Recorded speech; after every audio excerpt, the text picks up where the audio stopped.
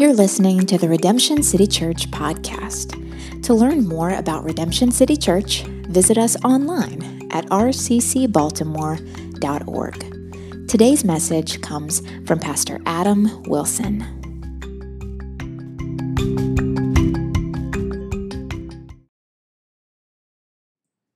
I had a really memorable first day of college, first class of college. It was Philosophy 101.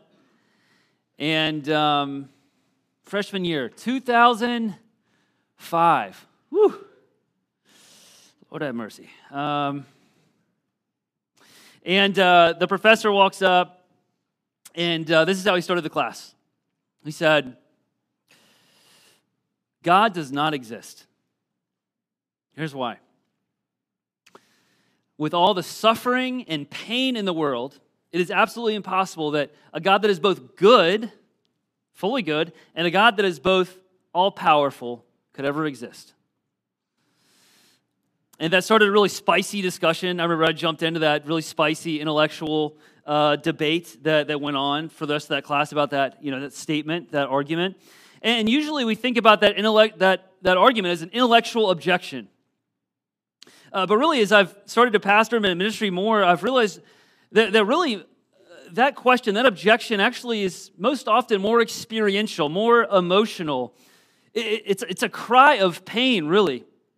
Saying, God, how can the pain and the suffering and the hardship and the heartbreak that I've been experiencing, how do I reconcile that you're in control and that you're good? It's a cry of pain.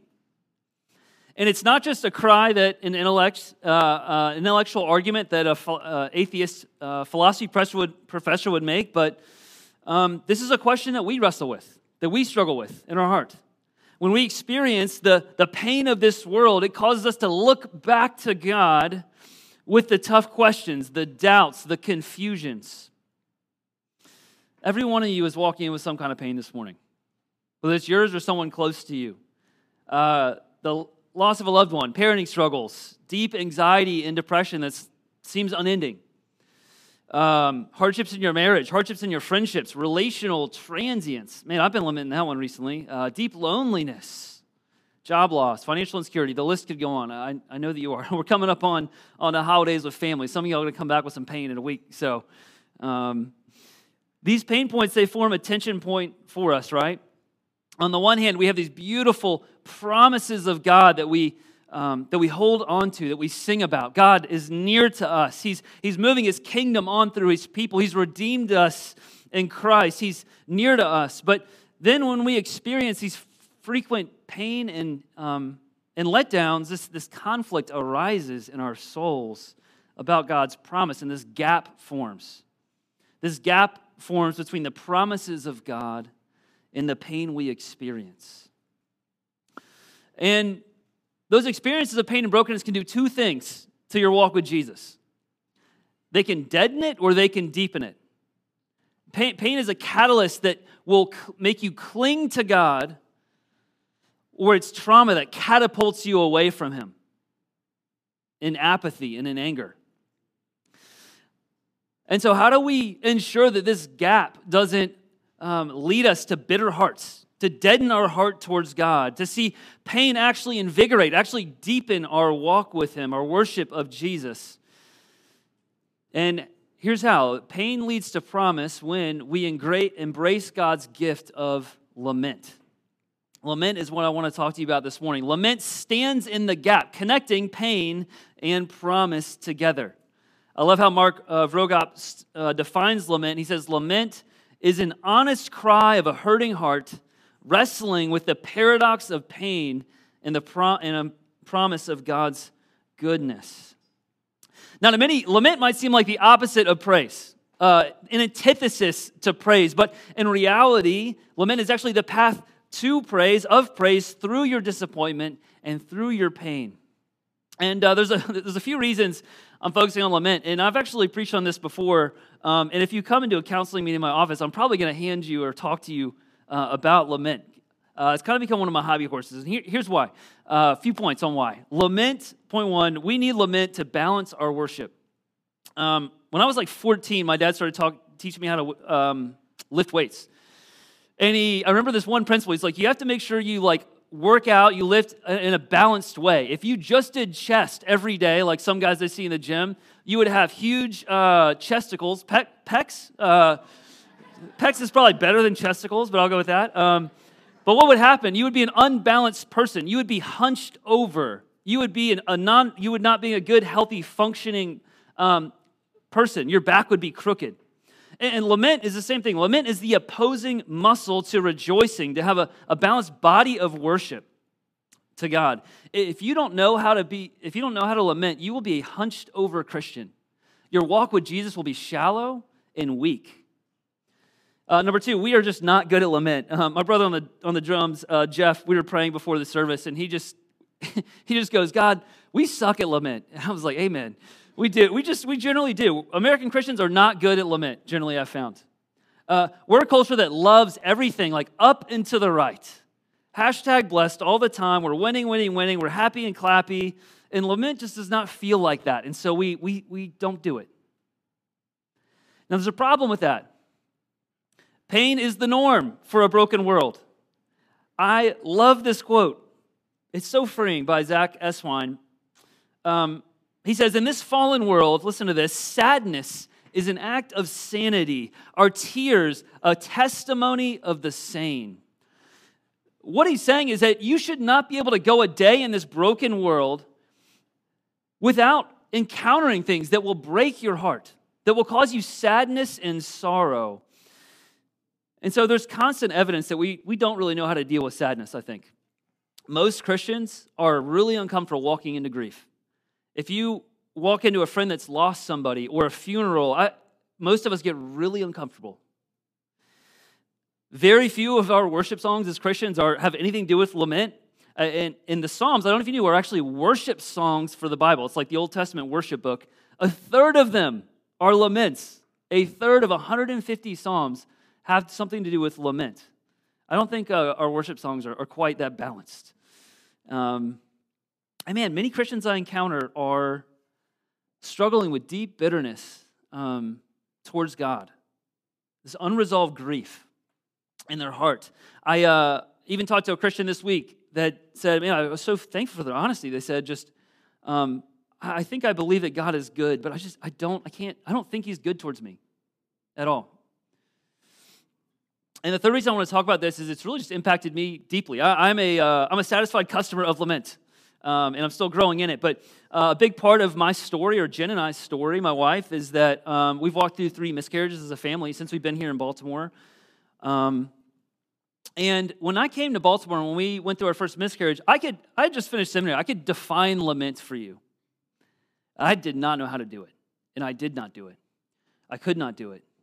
And most people around us, in our small young church plant in Baltimore, were uncomfortable, and just people in our life were uncomfortable with grief and didn't know how to address it. I remember one time showing up to our very new gospel community when our church was really young, and we, just a few days before, had just had our second miscarriage.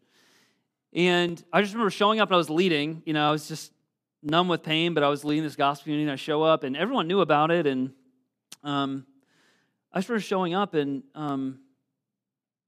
nobody said anything.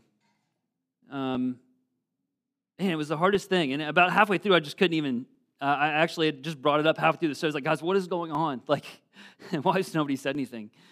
And everyone's heart broke because they wanted to say something. They just didn't know what to do. They didn't know how to help us.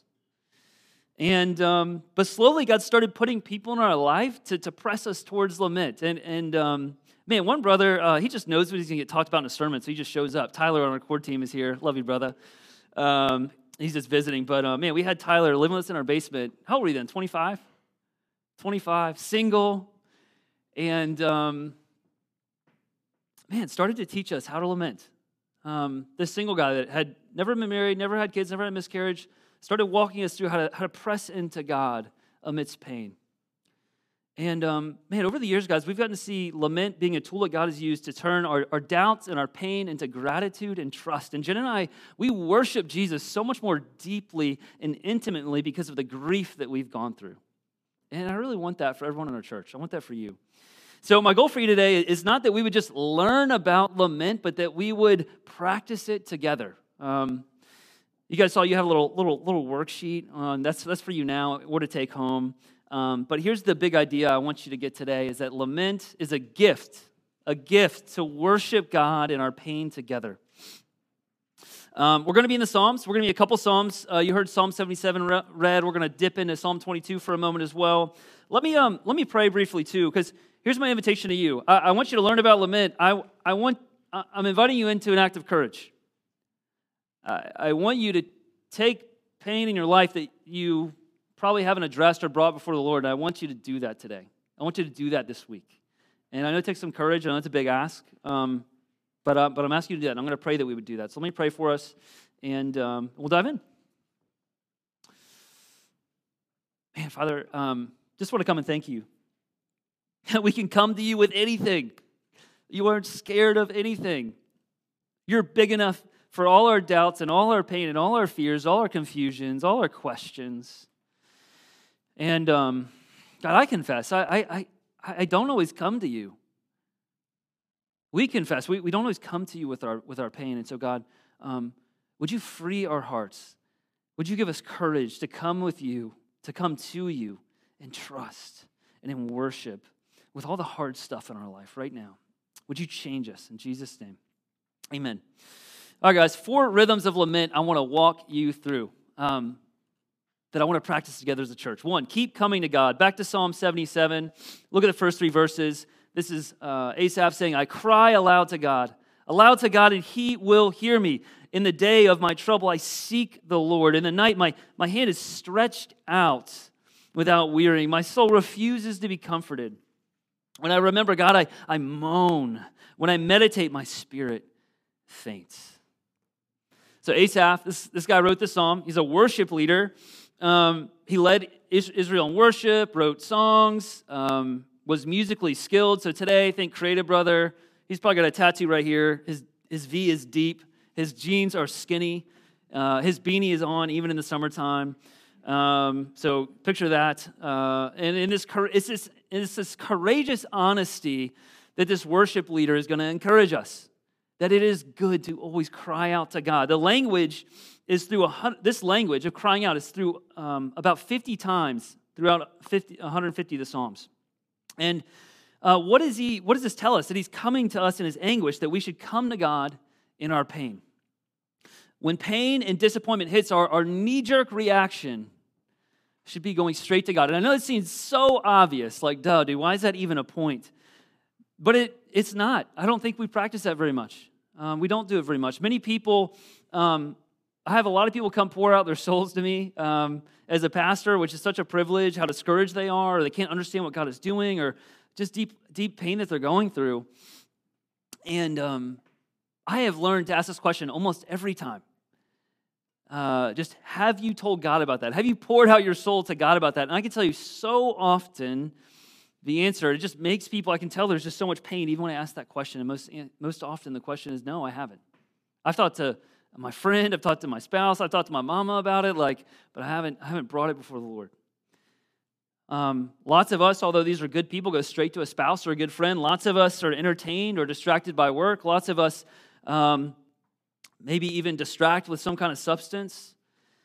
And a lot of us, honestly, just covered up. We come with a smile on our face on the outside while we're dying on the inside. But look at how Asaph comes to God. He comes raw. I love this. He does not have everything processed. He hasn't gone through a systematic theology book and processed all his pain, and now he can tell people about it. He comes crying and with tears, raw, uncomposed. He keeps coming too. The language of this text is this extended season of pain. This isn't a 5-minute prayer session.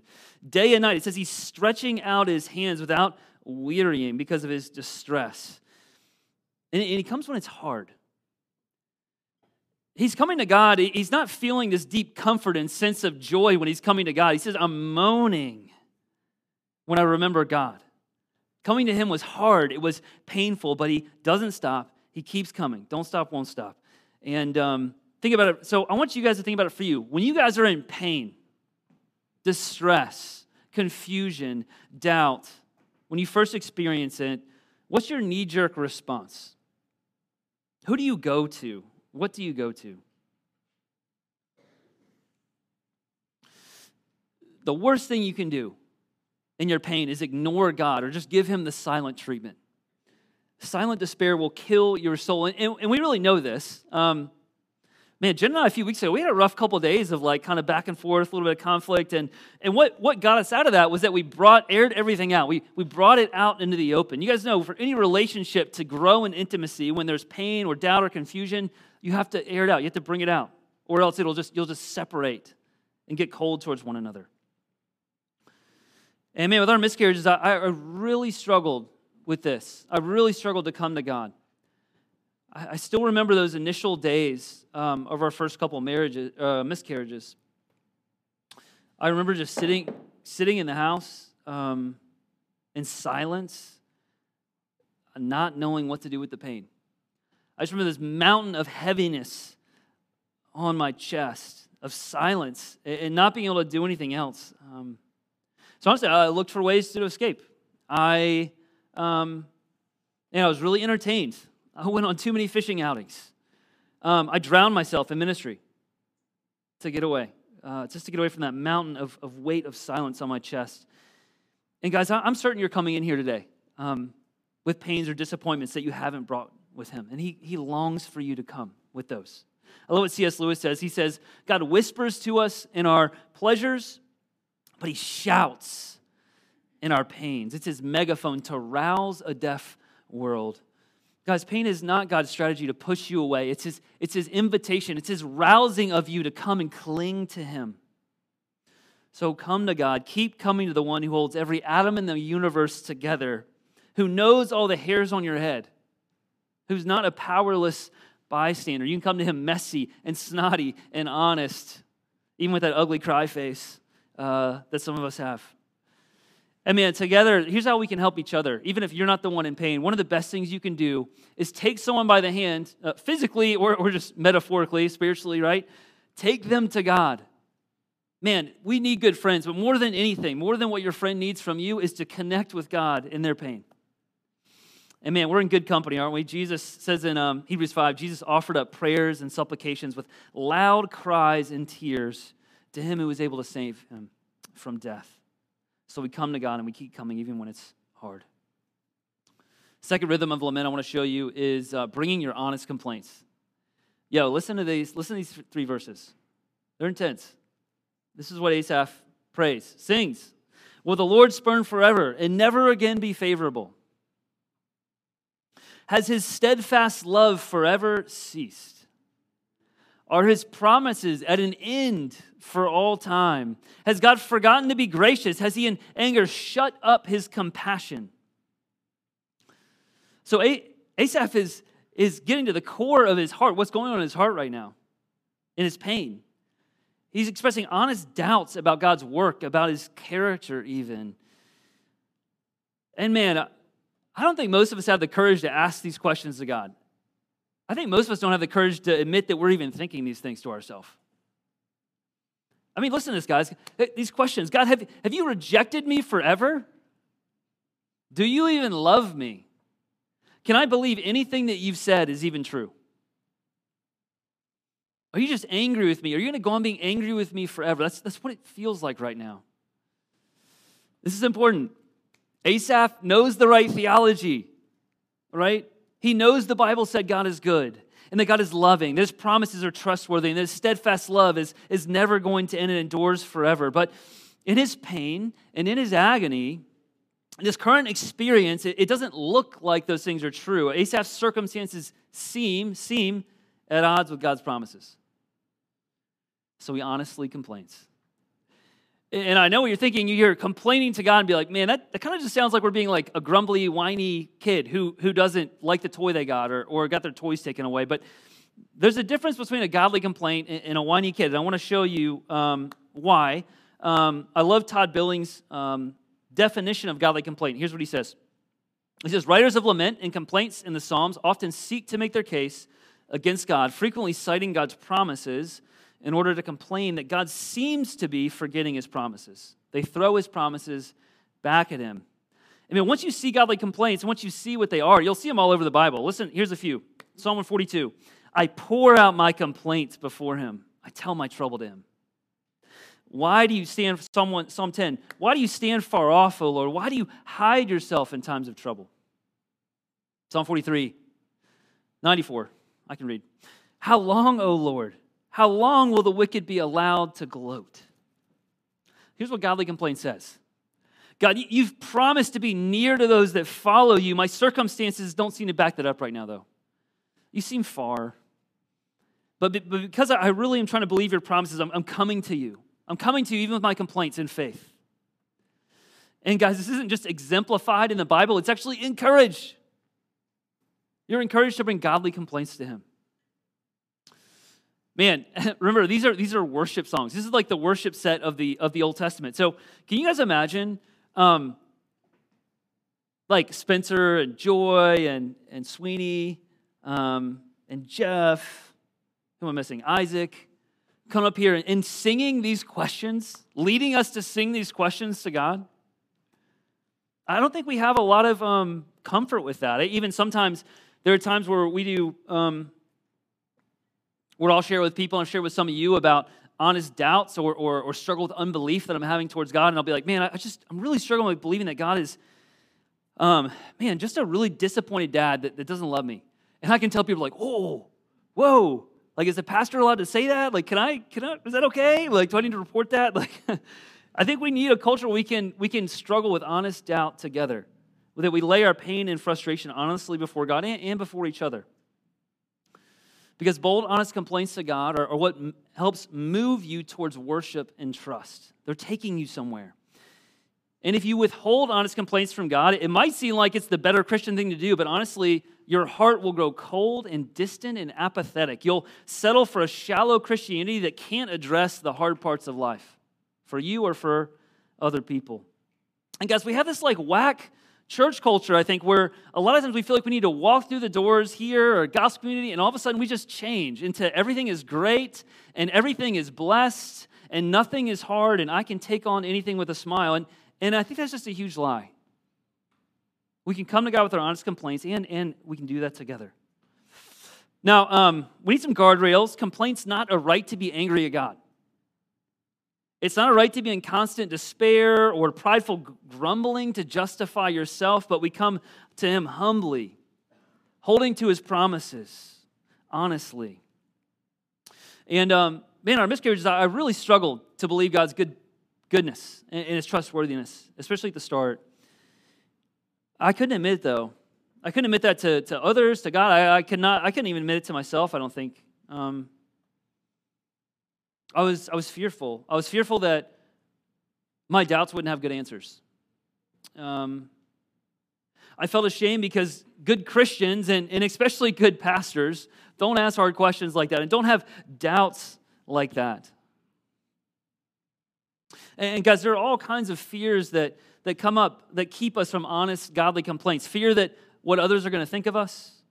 Fear that God's going to fail us, or our doubts might actually come true. Fear that God will be angry with us for these complaints. But guys, these are so unfounded. The Father wants you to come to him in your complaint. I remember Christmas Day was quite a doozy for the Wilsons this last year. We got Deacon, it's the first bike, no training wheels, and I started to gently encourage him down a hill, and then Tim Wilkerson distracted me, and next thing I know, Deacon is flipping over the handlebars onto his face, onto the pavement. It's not good. Like, huge, huge gash right here. And he was screaming in pain, and he came to Jen and I, and what do you think our response was? Just he was complaining of the pain, and what do you think our response was to that? Suck it up, put a smile on your face. Wilsons don't cry. No, it was, oh my gosh, I hate that you're in pain. Let me scoop you up. Let me take in your arms. Let us take you to the hospital. Extra care, extra attention, extra joy just to take you up in our arms in this situation, right? I think that's how our Father is with us too. So we come to God with honest complaint, and even when we come on behalf of others, we bring honest doubts and confusions for our brothers and sisters in pain. And we've had so many people minister to us in this way, guys. I know sometimes we feel like we need the answers to people's pain, but you know what you can do when someone's in pain and just in deep grief is just take them by the hand and pray with them. And some of the most encouraging prayers we've had is just people to just honestly ask hard questions and honestly complain on our behalf. Like, God, we don't know what you're doing with the Wilsons, but we trust you. Have been some of the most encouraging prayers to us. Yeah. This is important, though. Godly complaint's not the end. It's necessary, but it's a means to get somewhere. And I want to go to number 3. It's ask boldly. Ask boldly. Did you know that Jesus exercised godly complaint? Listen to the first 2 verses of Psalm 22. This is what Jesus quoted on the cross. My God, why have you forsaken me? Why are you so far from saving me from the words of my groaning? My God, I cry by day, but you do not answer, and by night I do not find rest. Do you guys hear the coming to God in the godly complaint, those first 2 points in those verses? So this is written by David, a man after God's own heart, quoted by Jesus on the cross. And then they move to verse 3, yet you are holy, enthroned on the praises of Israel. So despite the really hard circumstances that David was in, there's a yet, there's a but. These yets and these buts are all over the Psalms of lament, making bold requests, turning from coming to God in honest complaints and making urgent requests. Here's some of the requests in Psalm 22. God, be not far from me, for trouble is near, there's none to help. Verse 19, but you, O Lord, be not far off. Come quickly to my aid. Deliver my soul from the sword, my precious life from the power of the dog. Save me from the mouth of the lion. You have rescued me from the horns of the wild oxen. Guys, laments are full of bold asks. By faith, they ask God to be true to his character and his promises. And all over, the lamenters are praying bold things like, God, would you be near to me? God, would you bring justice to a crazy situation? God, would you forgive the wickedness of my sin? God, would you restore a broken situation that seems unmendable? God, would you teach me in a way that I just don't feel like I have the wisdom or the knowledge? And so we can pray boldly in our lament too. Things that seem unattainable or hopeless. God, would you save my lost family member? Or a situation that just seems hopeless. Or God, would you restore this broken relationship that just seems beyond repair? God, would you give me joy? Just give me joy in the depression that seems unescapable in the moment now. Christians are invited, even commanded, to come to God with bold, specific requests. And how do we do that? I love what Hebrews 4:16 says. It says, let you, Christian, with confidence draw near to the throne of grace, that we may receive mercy and find grace to help in time of need. What's our standing to come confidently before a holy God?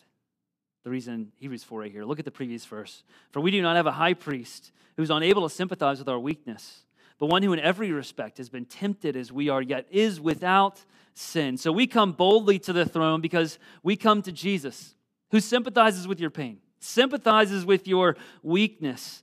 Jesus is even a pro-lamenter. I don't know if you know this. Jesus wept at the tomb over his dead friend Lazarus, and the professional mourners were impressed with Jesus' lamenting. So Jesus is like the pro-lamenter of the New Testament, right? He endured backstabbing friends, loneliness, physical pain, slander, so much more. And in that hardship, he was without sin. And you come to God, you come to him on Jesus' merit, not your own. That's how we come confidently to the throne of grace. And man, I know that in lots of really hard pain, it's really hard to do that, just to come and pray a bold prayer. When we're in the depths of despair and pain and confusion and doubt. And so I want to give you a couple just helpful things, encouragements when you're feeling like that. One, just pray the scriptures. God has given us the Psalms to pray for us. Man, if you don't have the words, just go to the Psalms and pray those back to God. And secondly, man, invite others in. There are so many times where Jen and I did not have the words to pray. We could not pray boldly to God. We felt so weak. And we had other people come around us, put their arms around us, and pray boldly on our behalf. You want people in your life that can do that for you, and you want to do that for other people. That's point 3. Last stop on our journey of lament. I think this is often the most difficult, and it's choosing to trust. So back in Psalm 77, Asaph makes a really strong pivot away from his honest complaints. Look at what he says. Then I said, I will appeal to this, to the ears of the right hand of the Most High. I will remember the deeds of the Lord. Yes, I will remember your wonders of old. I'll ponder all your work. I'll meditate on your mighty deeds. So pause there for a second. Asaph is making a choice. He's going to remember, dwell on, ponder God in all his work. This isn't passive. This is intentional, hard work, especially when you're in pain. Asaph's circumstances have not changed. His pain is not gone. Even though his emotions are screaming at him to question God, to run from God, to doubt God, he remembers God. It's volitional, not an emotional response. And what does he remember? Look at what he remembers. Verse 13. Your way, O God, is holy. What God is great like our God? You are the God who works wonders. You've made known your might among the peoples. You with your arm redeemed your people, the children of Jacob and Joseph. Going to verse 19. Your way was through the sea, your path through the great waters, yet your footprints were unseen. You led your people like a flock by the hand of Moses and Aaron. So pause for a second. If you put those up against those really big questions and doubts, those honest complaints, you might be like, how is this the same guy writing in the same time in the same song? How is such pain and grief and doubt running up against such worship and trust in the same moment? And this is what the power of lament does, guys. The final turn of our journey through lament is to look at God's character, his past work, and to anchor in those things and then choose to trust him based on those things. So specifically, Asaph anchors his trust and his hope in one redeeming event. The parting of the Red Sea, the freeing of Israel from their biggest enemy, the Egyptian slavery. He anchored his soul in his past reality, and he chose to trust God. I mean, for the Christian, we have even a greater salvation than the parting of the Red Sea, don't we? And we can look to the salvation of our sin by the crimson blood of Jesus. We can look to Jesus who saved us from a much bigger problem than Egyptian slavery. The slavery of sin, the slavery of death. And even though we had this condemnation of eternal punishment, Jesus stood in the gap for us. He led us through the waters of God's wrath to safety. And unlike Moses, who got out, he actually stayed behind. He took on the wall of water of God's wrath on our account so we would be free from sin, free from death forever, for all time.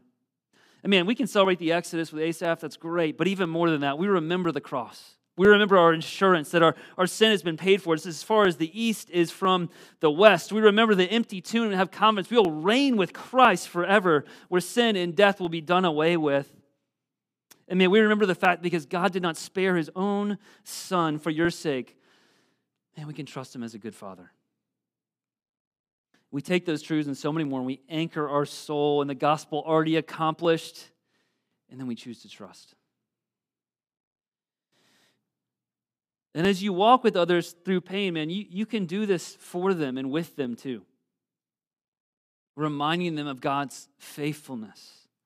Even when it's hard for them to believe. I still remember one specific just turning moment where my brother-in-law, we had, one of our first miscarriages, I just remember he didn't feel like he needed to say a lot, but I just remember he just looked at me and said, God knows what it's like to lose a son, to lose a child. And man, I don't know why, but I was just so struck by God's faithfulness, that he has lost a son to redeem me, to redeem us.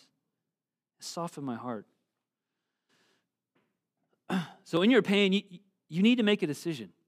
Will you choose to trust? No one can make you trust. I can't convince you to do it. You have to take this leap, even in your pain.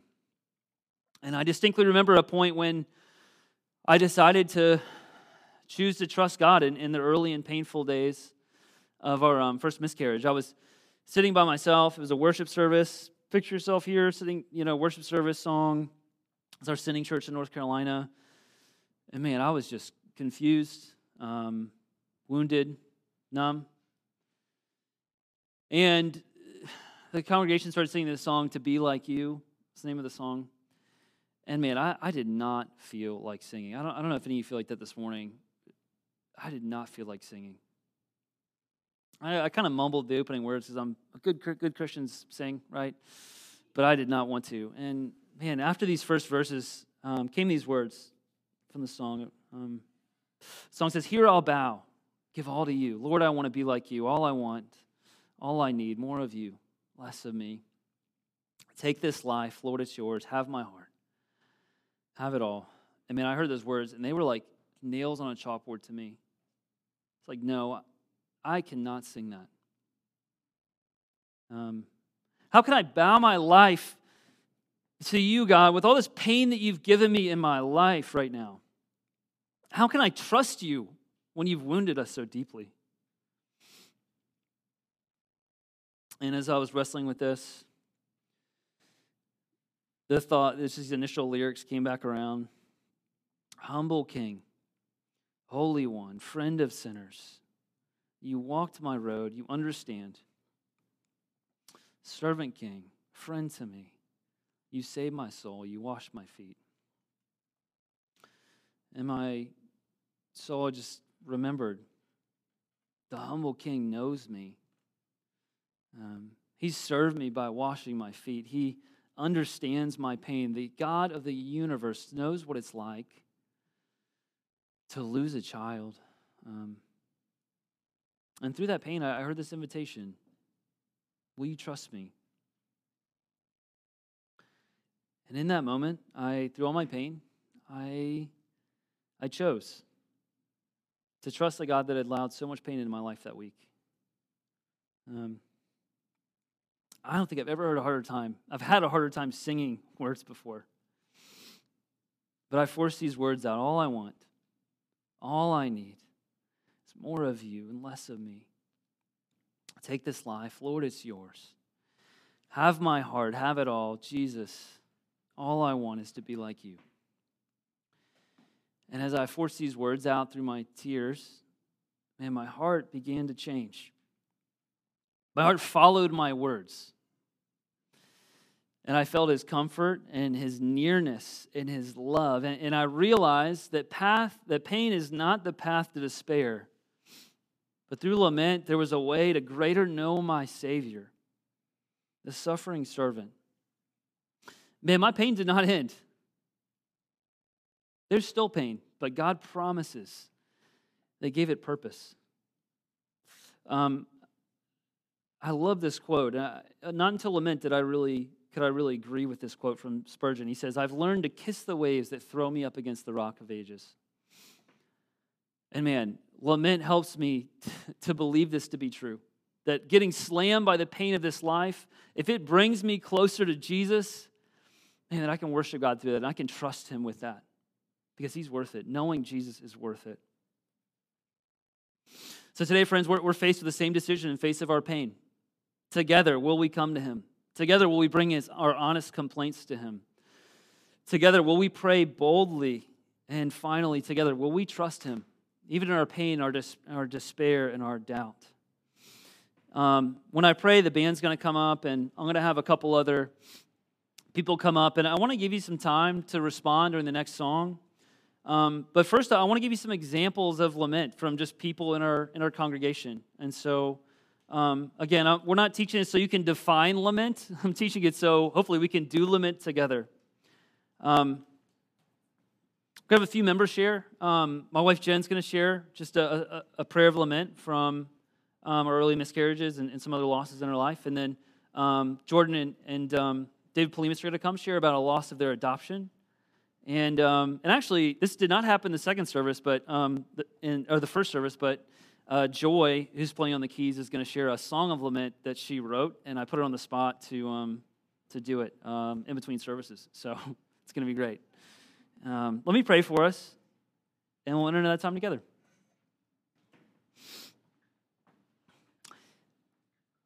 Father, I want to thank you that you're big enough for our pain and everything that we can bring to you. God, thanks that you invite us not to come in with a veneer of everything's fine, especially when there's pain going on in our life, but we can come to you with the hardest things. And we can come to each other with the hardest things because we can come confidently to the throne of grace. Thanks that you've secured that in Jesus. Thanks that we look to Jesus who lamented, who wept. I'm so thankful that we have a God that wept over death. that wept over people rejecting him.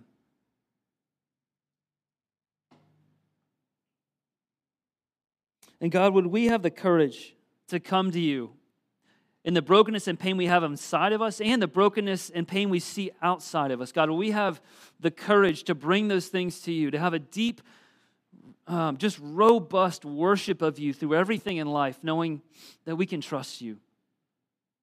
God, help the clogged up hearts in this room today. I pray for those that have pain that they have not brought to you. Would they bring it to you today and this week for the first time? Just saying, God, I'm in pain, and I need you, and I trust you. I'm going to keep coming to you. Would you help hearts that are clogged up and hesitant to trust you? Would you help them root in the faithfulness of God, what you have already accomplished, that you have spared no expense to purchase your people? And God, I pray that we would root our hearts in that reality to help us believe you, to help us choose to trust you now. And God, help us lament together. We are not alone. Help us today. If there's anyone that needs prayer, that needs someone to just put their arms around them, to pray with them, God, I just pray that you'd bring those people, give them the courage to speak up, to raise their hand, to come to talk to me or someone in the back. God, I just pray you do that today. And we just want your glory. We want the city to see that no matter what pain there is, this God is worthy of worship. That's what we want. So God, glorify Jesus.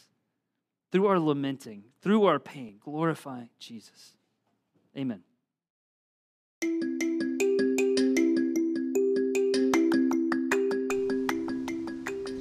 If you were encouraged by today's message, be sure to subscribe on Apple Podcasts or wherever you stream your podcasts. To find other messages or get more information about Redemption City Church, visit us online at rccbaltimore.org. Thank you for listening to the Redemption City Church podcast.